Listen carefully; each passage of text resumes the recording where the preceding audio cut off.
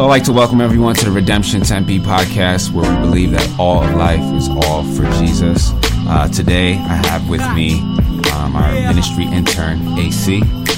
And today, I actually have a new guest on the podcast, Jensen. He's the pastor of communities and arts at Redemption. Ben, do you want to just give us like a brief intro, who you are, let the people know, a little bit about you? Sure. My name is Benjamin, and I'm pastor of communities and the arts at Redemption Tempe.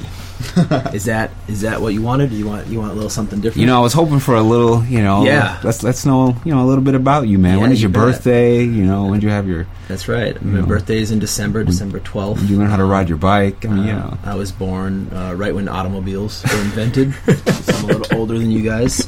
And I come from the cold state of Minnesota and I live in the hot state of Arizona, happily. Got a wife named Lacey, and we have 2 kids, Zoe and Roman, and we live here in Tempe. Awesome. Great to have you. And we're just going to dig right in. We're starting our first swath of scripture here. We're diving right into the book of Genesis. And as we spoke about on the previous podcast, we talked about seeing the Bible as a story. So, what more important, or one of the most important parts of the story, obviously, is the beginning, right? So, as we speak about the Bible being the true story of the world, it's important that we understand how this story began. In the Genesis narrative, we're seeing, the story of creation, fall, redemption, and restoration taking place even within, this book. We're seeing God as the creator of the world, creating everything good and perfect. We're seeing the fall of man, and the effects that it has, a lot of the sin that, a lot of the early inhabitants of the world actually committed are still amongst us today, and we still see that brokenness from the fall. And we see God, God's not a creator who just created and sat back and said, oh man, what did I do here? Or gave up and threw his hands up when things, went wrong. He is actively, just upset and, is not pleased with the evil that is present, due to the fall of man. So, actually, as we finish this podcast today, we're going to get into a couple of the common errors that we encounter as we read Genesis. It's easy to get caught up in certain details, or maybe there are certain parts that we feel like weren't explained correctly, and we're going to kind of just give you some, some points to think about, to kind of shape as we're reading Genesis, pitfalls and traps not to fall into. So as I just kind of talked about, we see the story of creation, fall, redemption, restoration. Ben, just want to kick this over to you, man. Where do you feel this fits within the true story of the Bible? Yeah, the true story of the whole world, as we call it, right. for our True Story project. That's where it gets its name. Right. I'm going to actually reference the Squid Book. Page 5 has the 4 major parts of the true story of the whole world. And so you've probably heard them if you've been around Redemption Tempe. If you haven't, well then, you're welcome. Here's a gift to you. This is such a helpful way to really see the Bible and the whole world. Creation, fall, redemption, restoration. 4 major parts, 4 major epochs of our existence and of the reality of the world. In the Squid Book, it actually gives a helpful summation of these, so I'm just going to read it. Creation, God created the whole world. All was good. Fall, sin broke the whole world, and all was corrupted. Redemption, the Father sent his Son, Jesus, to reconcile the whole world. All of life is all for Jesus. And finally, restoration. Jesus will restore the whole world to perfect goodness in the new heavens and earth. All will be good forever. So those are those 4 parts: creation, fall, redemption, restoration. Here, we like you said, we start at the beginning, massively important. Right. Like if you've ever come in late to a really good movie, like if you're 10, 20 minutes late, you miss the beginning, it can throw the whole movie off. Seriously, You it's just just have not the no same. idea what's Yeah. going on. You're completely Right. lost. And I think, unfortunately, for a lot of the prevailing culture and Christian culture, we really focus a lot on sin and on the fall. Definitely.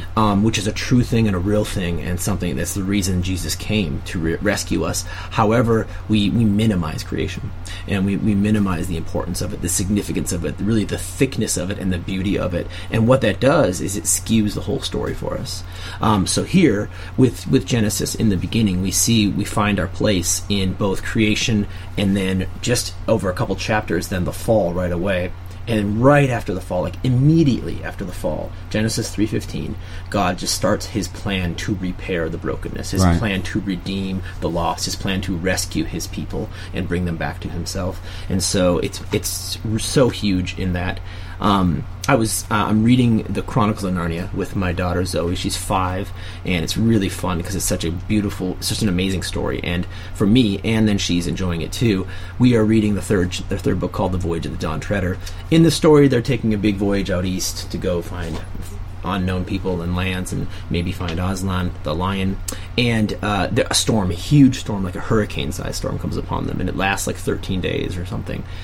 And C.S. Lewis writes this quote, which is, he's so good with his way with words, that says something like, it lasted so long that it felt as if no one could remember what it was like before the storm. And I feel like that's where we land now in this world. It's like, it's hard for us to remember how good the world really is. It's hard for us to remember how good God is, who has both created a good world and sustains a good world, even now, even with us in this very room, and with any of you listening to this now, that God is here and is good and loves this world that he has made in a good way. So that's one way that the Spirit reminds us through the Scriptures and through reading Scriptures in community that God is good, and this place is good, but it's broken. Right. 2 words I like to say about the world that we live in is, it's beautiful and broken. So it's not naive. This place is broken. This place is ugly. There's some nasty stuff that happens. Yet, it's beautiful.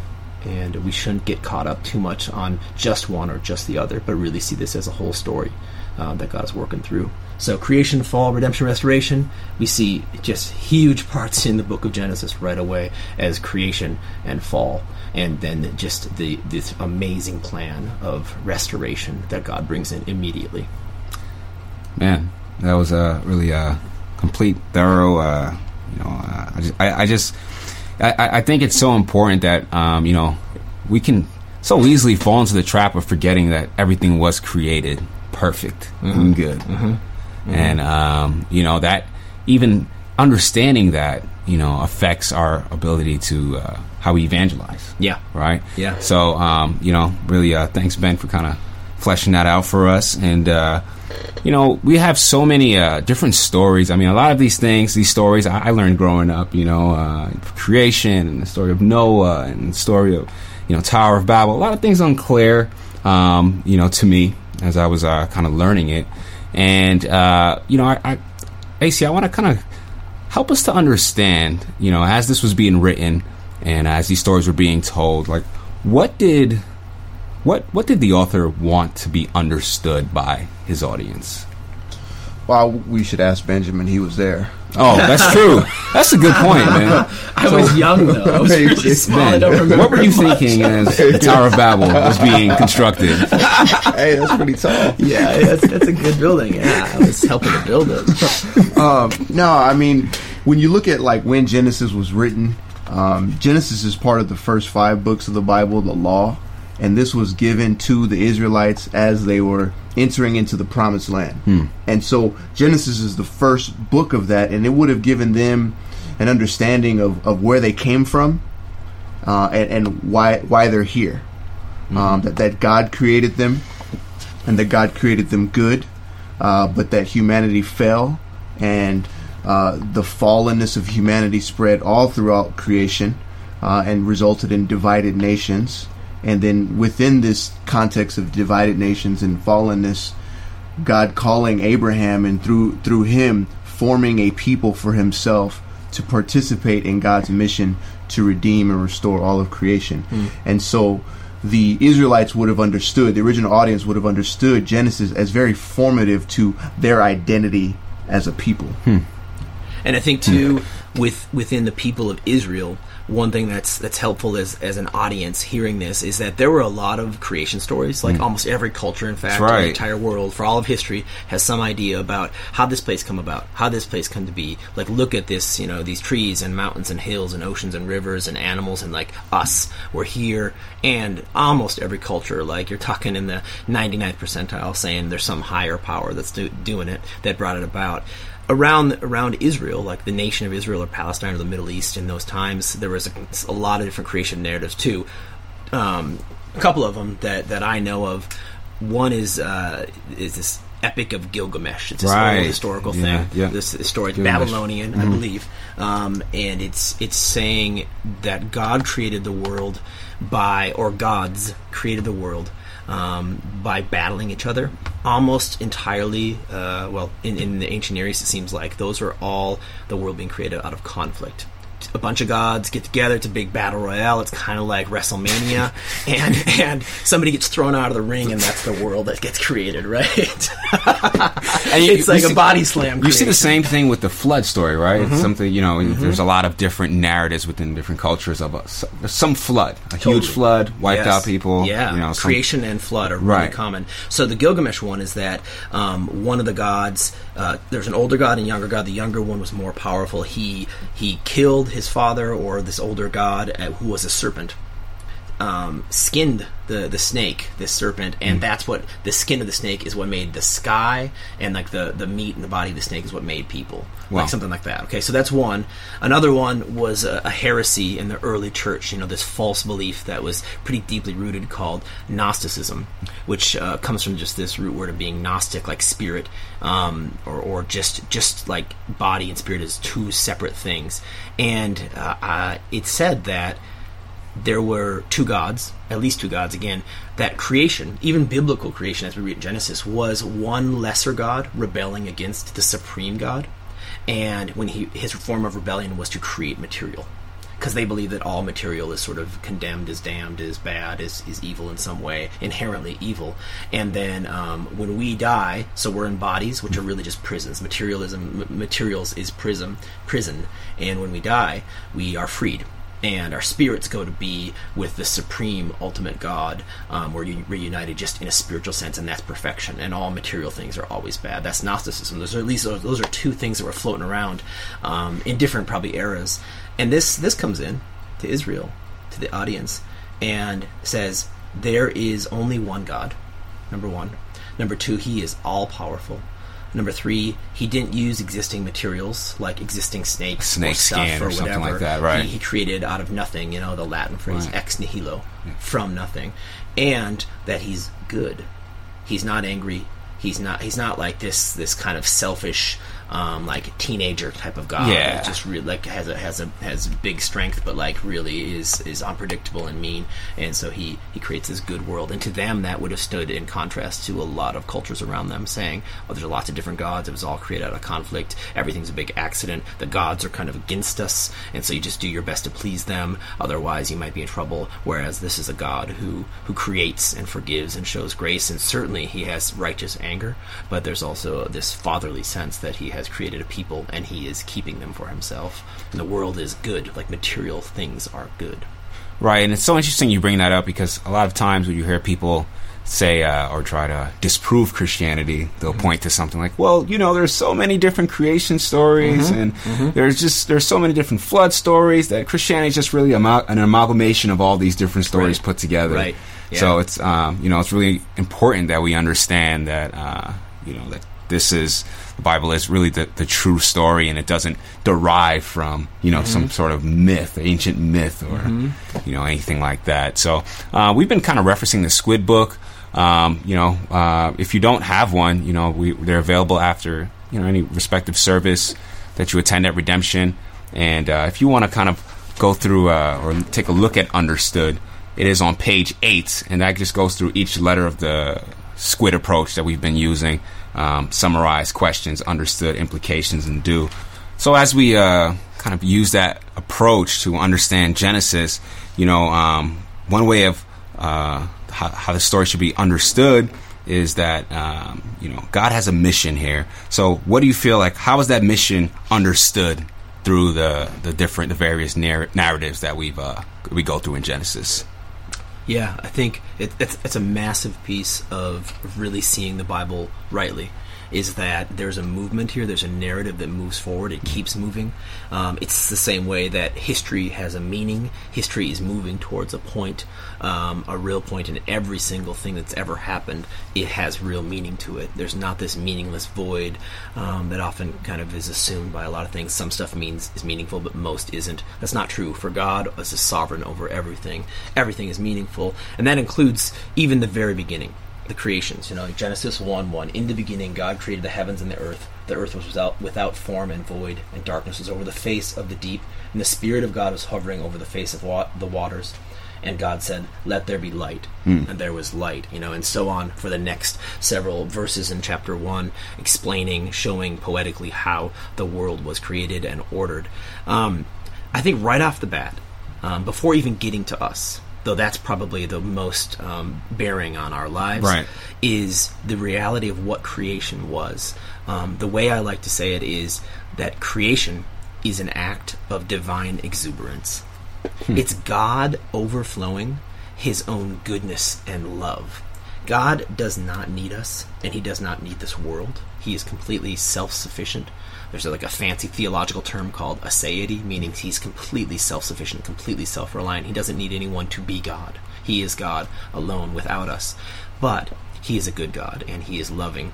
And his act of creation and his lordship over all things is an act of his overflow of love. One metaphor is that picture the Father, Son, and Holy Spirit in an amazing band, and they're rocking out. And they say, "This is so good, we should take the show on the road. Let's go put on a concert." And the concert is creation, that we get to enjoy who right. God is and have a relationship with our Creator and a Sustainer. And so, even right off the bat, there's a sense of mission, of sentness, in that he sends his own goodness and love to us through this act of creation and lets us live in it. And then, of course, it gets more explicit. Genesis 1:27 about God creating man in his own image. And then 1:28, sometimes called the cultural mandate. And God blessed them, and God said to them, "Be fruitful and multiply, and fill the earth and subdue it, and have dominion over the fish of the sea, and over the birds of the heavens, and over every living thing that moves on the earth." This sense of, I am calling you to something, to do something. I am sending you, Adam and Eve, as people uniquely made in my image. Like tigers and sharks and seagulls were not made in the image of God. Only Adam and Eve. And so he sends them to be fruitful and multiply and to go do something. He gives them a job, a task to do something. Of course, not far after this, at least in the narrative, the fall happens, Genesis 3. And we see this brokenness of who Adam and Eve are in their identity and what they're called to, and really a brokenness of the mission that God has called them to be fruitful and multiply, to take care of this garden, to expand the garden, to be fruitful even in the sense of procreation. Like they are right. going to create their own little images, in that way, like having children and a family, and the family's going to grow, and it was intended to be perfect garden, perfect sustenance and provision all the time, and perfect relationships, no brokenness. But of course brokenness comes, and the mission then is amplified in a different way, where we see that God then begins his plan to say, I'm going to send someone to fix what has been broken, ultimately in Jesus Christ, his Son.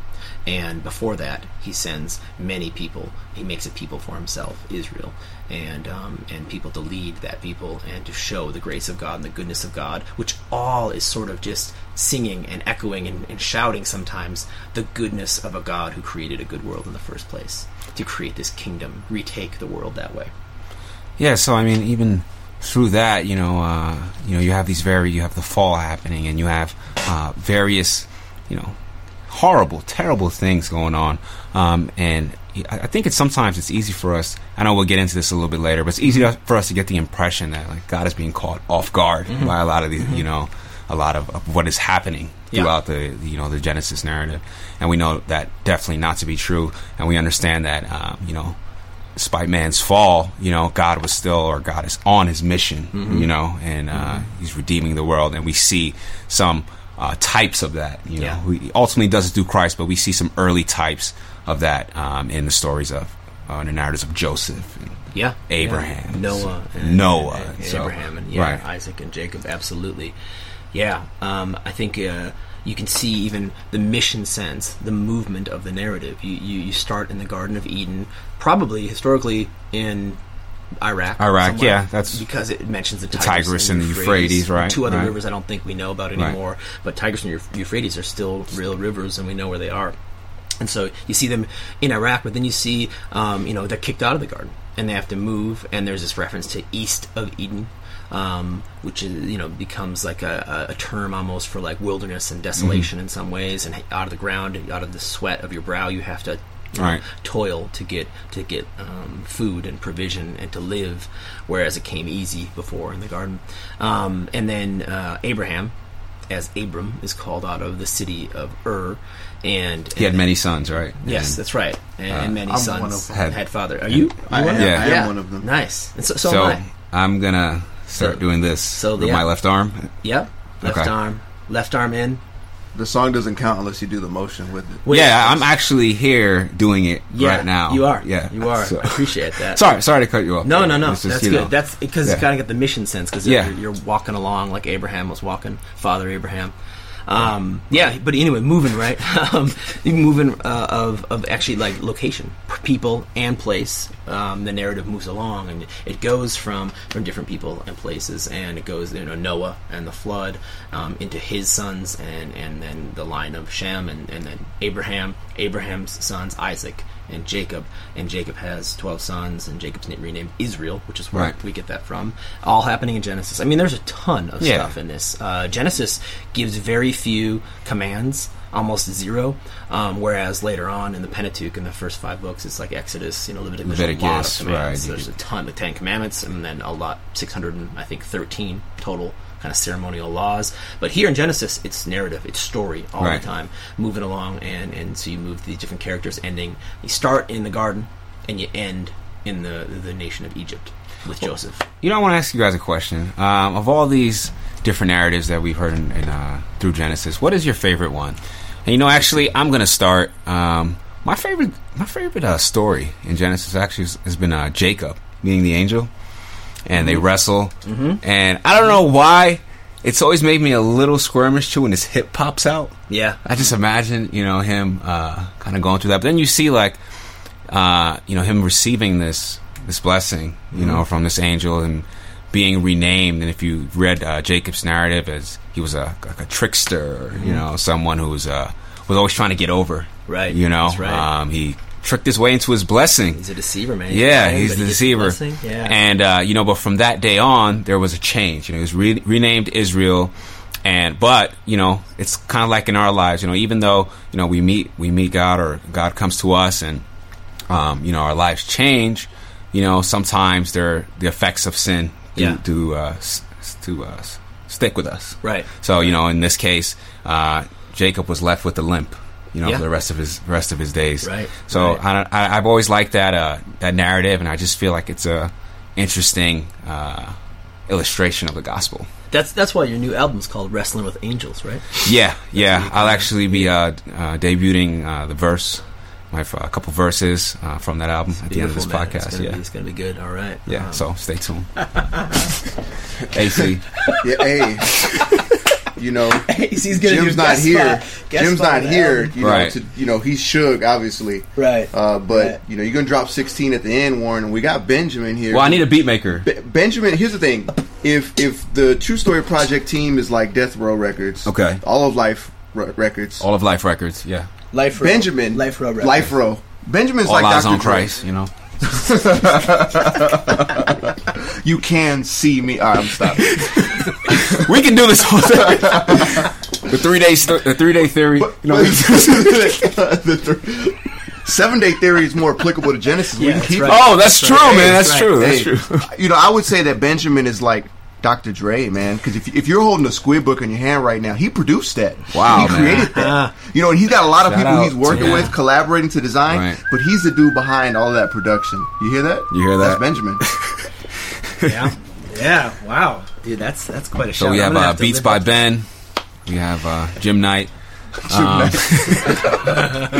But so you know what, AC, take us through the implications as we read through. Wait, Genesis. was he going to say his favorite? Oh man. No. Or do you not have one? You know what? I nearly skipped over you, man. I'm sorry, man. Go through your favorite part of Genesis. Nimrod. I actually like Judah. Judah. Judah's my dude. I mean, you got the whole thing with Judah and Tamar. Right. It's kind of shady, but it's kind of there. shady. That's it's a real understatement, but all right. Yeah. we'll go with that, man. But you see a huge transformation in Judah's character. Gotcha. Because then when it's Benjamin, not this Benjamin, but the Benjamin in Genesis, right, who's trying to get sold out by Joseph, right. Judah's the one who steps up and says, "Nah, hey, put it on me." It's true. Put it on me. So just seeing that transformation from Judah being selfish, not caring about others, to being self-sacrificial. Yeah. That's good. I love the story of Joseph at the end of Genesis, where he, as his brother, does some stupid stuff with, like, he's got this fly coat, but he brags about it. He tells his brothers about how he's got a dream and he's gonna rule over them. Yeah. Just not something you do with older brothers, probably. And they don't just like give him a hard time. they throw him in a pit, right? And sell him as a slave. So it's serious. It's a serious family. You don't mess around. You don't mess around with that family Israel. But just the way God used that with Joseph, and sent down as a slave, as an exile into Egypt, probably thinking his life is over. He's going to get killed at any moment, or be in prison for the rest of his life, or be a slave. And then look what happens. Like, God raises him up, and it does something amazing with it. So I love that story. Great, man. And would love to kind of have you guys kind of think about what is your favorite story. There's so many great narratives as we go through Genesis. I wonder what some people's favorite stories would be. But just kind of moving along here, we want to stick with the squid approach, or squid idea of thinking, and we want to think about the implications. There's definitely a large amount of scripture that we've gone through, a lot of different narratives, but I do think there are some overriding implications as we go through Genesis. So AC, would you kind of hit on some of those? What do you think are some of the overarching implications? When you look at Genesis, this is where we get a lot of our philosophy as a church about all of life being all for Jesus. Because here in Genesis, you see the origin of a lot of different domains of life: agriculture, art, music, commerce, politics, education, family, leisure. It's all either there explicitly or implied in the text as it beginning. And one thing to look out for as you're reading through Genesis and thinking of the implications for all of life is looking at that at the very beginning with the knowledge of good and evil, as it's called. Adam and Eve make the decision that they want to define what's right and wrong on their own, that they want to have knowledge of good and evil, as opposed to just trusting God, taking his word for it. And so then the way you see the story flesh out, obviously, what we think of right and wrong leads to worldwide devastation, literally. That's so true, man. Yeah. So true. Yeah. And then as you look at the narratives of the patriarchs, I mean, you see, even though God's choosing people, they continually keep making wrong decisions. But at Genesis 50, you see Joseph saying, what you meant for evil, God used for good. Right. And so when you look at this tension between what God says is right and wrong and what we think is right and wrong, and start applying that to the different implications, the different domains of life. I mean, you look at someone like Lamech, who started poetry, and he in a very negative way. I mean, this dude was like, hey, if y'all come at me, I'm going to come at you, basically. He said, hey, if anybody hurts me, I'm going to get them 70-fold. You have Cain building the first city, and Cain, the first murderer, is that the dude you really want building a city and being mayor? I don't know. Hey, so some you credentials to run on there. Yeah, you see all these different domains of life tainted. But think about in the garden, what would have cities look like? What would have music have looked like in the garden, and what will it look like in the kingdom? And so, just as you're thinking of all of life, and you're thinking of the different domains of life, government, politics, and this election season, and sports, and music, and family, and church. Yeah. What is our definition of right and wrong as a culture, and what is God's vision, and how would that look like? One thing that came up recently in a discussion, actually with my RC, we were talking about creation. God is powerful enough to create everything in like the snap of his fingers, but he decides to create in phases. It talks about the 6 days of creation, really of ordering what was already there, what he had created in Genesis 1 and 2, and it's just amazing. Like, it really has hit me that creation was less like magic and much more like art. God came and he acted like an artist. And first he sketched it out, kind of drew it up and drafted it, and then he started filling in the colors and the strokes, and then put in the bigger painting of it, and then put in the final touches to really make it stars and the he's doing the sun and moon and stars. He's doing separating the waters from the sky to the lower water, and then it becomes dry land appears and becomes oceans, and it's beautiful, like this process. It's really encouraging to me because I can do like almost nothing in one try or one element. It takes me time, and I'm finite, and so the process of making something, of doing something, of really seeing that come through is a great implication, especially for like work. Right. You just like, I wish I could snap my fingers and have all my work done in that's my prayer every morning, man. Actually, yeah. That's right. It hasn't been answered, or it has been answered actually, and. Well, I'm excited for you to get in a little more olive life as we read through this one. That's going to be good. But it's amazing, right? Like, the implications of what that is for us now. So we know that God's ultimate redemption plan was fulfilled through Jesus Christ. And I know, when I was growing up, it's kind of like Jesus just appeared in the scene, in Matthew. Right, I didn't understand that he was a part, of creation. Mm-hmm. So, and there are some maybe not so overt ways that Jesus is present within he is overtly there, but it's not if we don't kind of like read into it, like read and understand the creation account, understand like how the Trinity works, that we will miss Jesus being there in creation. So. But what are some ways do you feel that creation and just Genesis points towards Jesus as the King? Yeah, man, so many ways. I'll say this along with you, that for me, Jesus showed up in the New Testament when I was younger, and there's even churches, like just New Testament churches, right. People that say, well, I'm a New Testament Christian, which seems a redundant phrase, but what's unfortunate about that is if you lose the Old Testament, if you lose the breadth of the story, the fullness of the story, you really do lose the story. You lose the power of it in many ways too. Not that Jesus can't save through even just one verse or one chapter or whatever. He has a power to do that, but in my experience, the New Testament, Jesus was so incredibly enriched and made deeper and wider and more beautiful and more powerful by starting to understand what the Old Testament said and how it led up to this one whole story, one narrative together, all connected.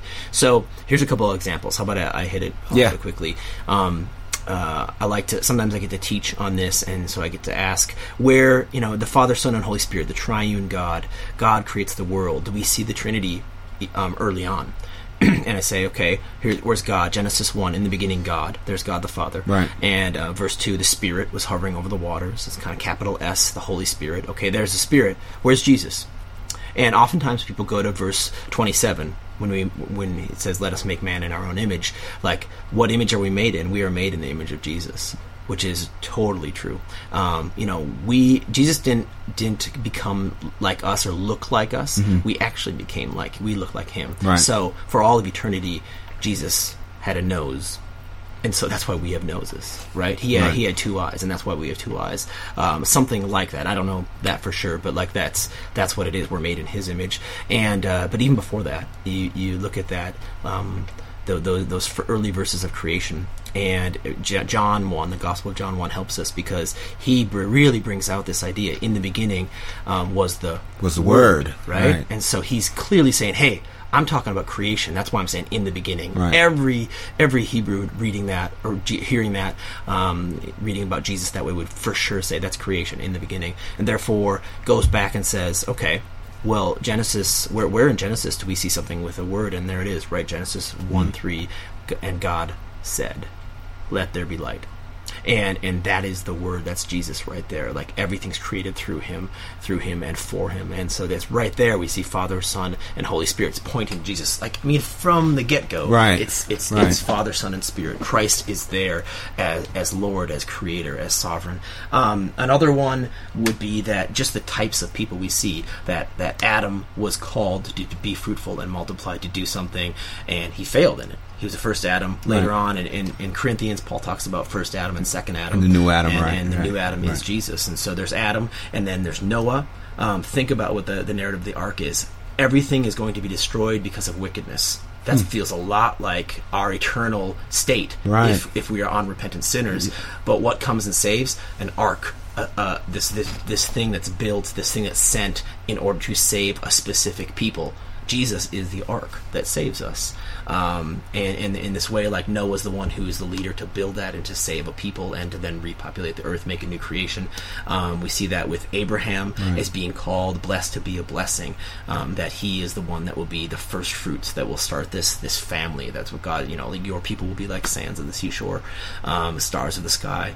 And so similarly that we see Christ as the first fruits of all creation, the firstborn son. He's the one who starts it all, the family of God, and so on and so forth, right? So many ways. Joseph, that story that's my favorite, where he's sent down into Egypt, and even though it's not by his own choice, God sends him, and at the end, the Genesis 50:20, what you meant for evil, God meant for good. I love it, and so that many might be saved, right? Like, it's incredible. So that's completely this idea of Jesus going into darkness, walking into a place of wickedness that was all against him, even going to prison and taking on that in order to save his people. And God brings it about that he ends up being the conqueror and the ruler. And so we just see it over and again. Here is Jesus, one after another. Finally, this story I love, and I'll tell this briefly. Kind of a view from the serpent in some ways. Or that's interesting. A kingdom view. Okay, so God creates Adam and Eve. He says, you are made in my image, you're special, you're unique. I make you kind of like vice regents, like, not better than vice president. I mean, who wants to be vice president? But this is like the king and the queen of the earth. If God is a big king of the universe, they're like, or the prince and the princess of the earth, of all of creation, and it's yours. You have authority over it. I give it to you. You have dominion, right? Well, when they disobey God in the garden, when Satan tempts them, they are essentially giving their allegiance to Satan, because obedience is obeying the will of somebody else, and therefore, if they obey the will of Satan and disobey the will of God, they are giving their authority to the person they're obeying, and they gave it to Satan. So they gave it to the serpent. So then let's fast forward way into Matthew, where you and I, where we feel like, oh, here's Jesus showing up. He goes, Matthew 4 is the temptation in the wilderness, and so there's this sense of kind of formless and void. Jesus is taken out to this wilderness. Satan comes to him in similar ways that he came to Adam and Eve, and he says, hey, here, do this, do that, make bread, and Jesus is resisting these. And the last one he says, he takes him up to a high place and says, look at all these kingdoms of the world. These are mine, and I'll give them to you if you simply worship me. And in that, I don't think Satan's lying. I think he did have a sense of dominion because he took it, he stole it from Adam and Eve, right? They worshipped him in that way. And so he has it. But Jesus is the second Adam. He's the perfect Adam. He is the new creation. And he looks at the devil and says, I'm taking the kingdom back. This is mine. No longer is this yours. I'm not falling to this. And I'm going to resist your temptations, and I'm going to worship God the Father alone and do what He's called me to do, and I'm taking the kingdom back. And man, that's when it really began. That's when the kingdom just came crashing into this world. The kingdom of God came crashing onto the kingdom of the devil, the kingdom of Satan, and a broken world. And we start to see even more clearly the revelation of God and the redemption of our world, the renewal of our world. It's a beautiful thing, man. So like that's the story aspect of where we see even in the garden of Jesus fulfilling what was supposed to happen and bringing us into a new creation. So, we hear those various connections that Benjamin was making, that we see that Jesus was ever present throughout throughout Genesis, throughout creation, throughout the entire Old Testament. He just didn't just arrive on the scene in Matthew or anything like that. Like John 1 says, in the beginning was the Word. The Trinity was working together as creation happened. So, without further ado, we want to hit these furious 5 points. I talked about it in our intro, and and it's just 5 common mistakes that people make as they read through Genesis. So, AC, I'm going to pass it over to you. 2 sentences or less, man, or we just want to kind of hit these almost rapid fire, man. So, you want to take it away? First point is prescriptive, not descriptive. Flesh that out for me. Yeah. So when you're reading the actions that these people make in Genesis, you don't want to think, oh, well, this is the way that I'm supposed to act, or this is the way that God wanted them to act. Right. But instead read it as God is simply recording how they acted. It's not prescribing how you should act. It's describing how they happen to act. All right. Love that, man. And moving on, I really love this point, man. I think this is a common mistake, we can make as we read through Genesis, man. This is I would say this is one that I had fallen into sometimes. But seeing God as reactive and not proactive. Right. Yeah. You look at the mistakes that these people make, and it looks like God keeps having to change His plan over and over and over again. Right. Oops. But that's not Genesis. the case. Yeah. Yeah. It's not the case at all. And rather than that, look at it as God is the protagonist of the narrative. Gotcha. And He is the one who's determining what's happening, and people are responding to Him. And as the story unfolds, God's definitely sovereign through that. Love it. Also, next one, man, I love this one too. God is okay with people being marginalized and general wickedness. So these are ways we misread. Yeah. Definitely want to make that clear. These are ways that Genesis. That's cool. No.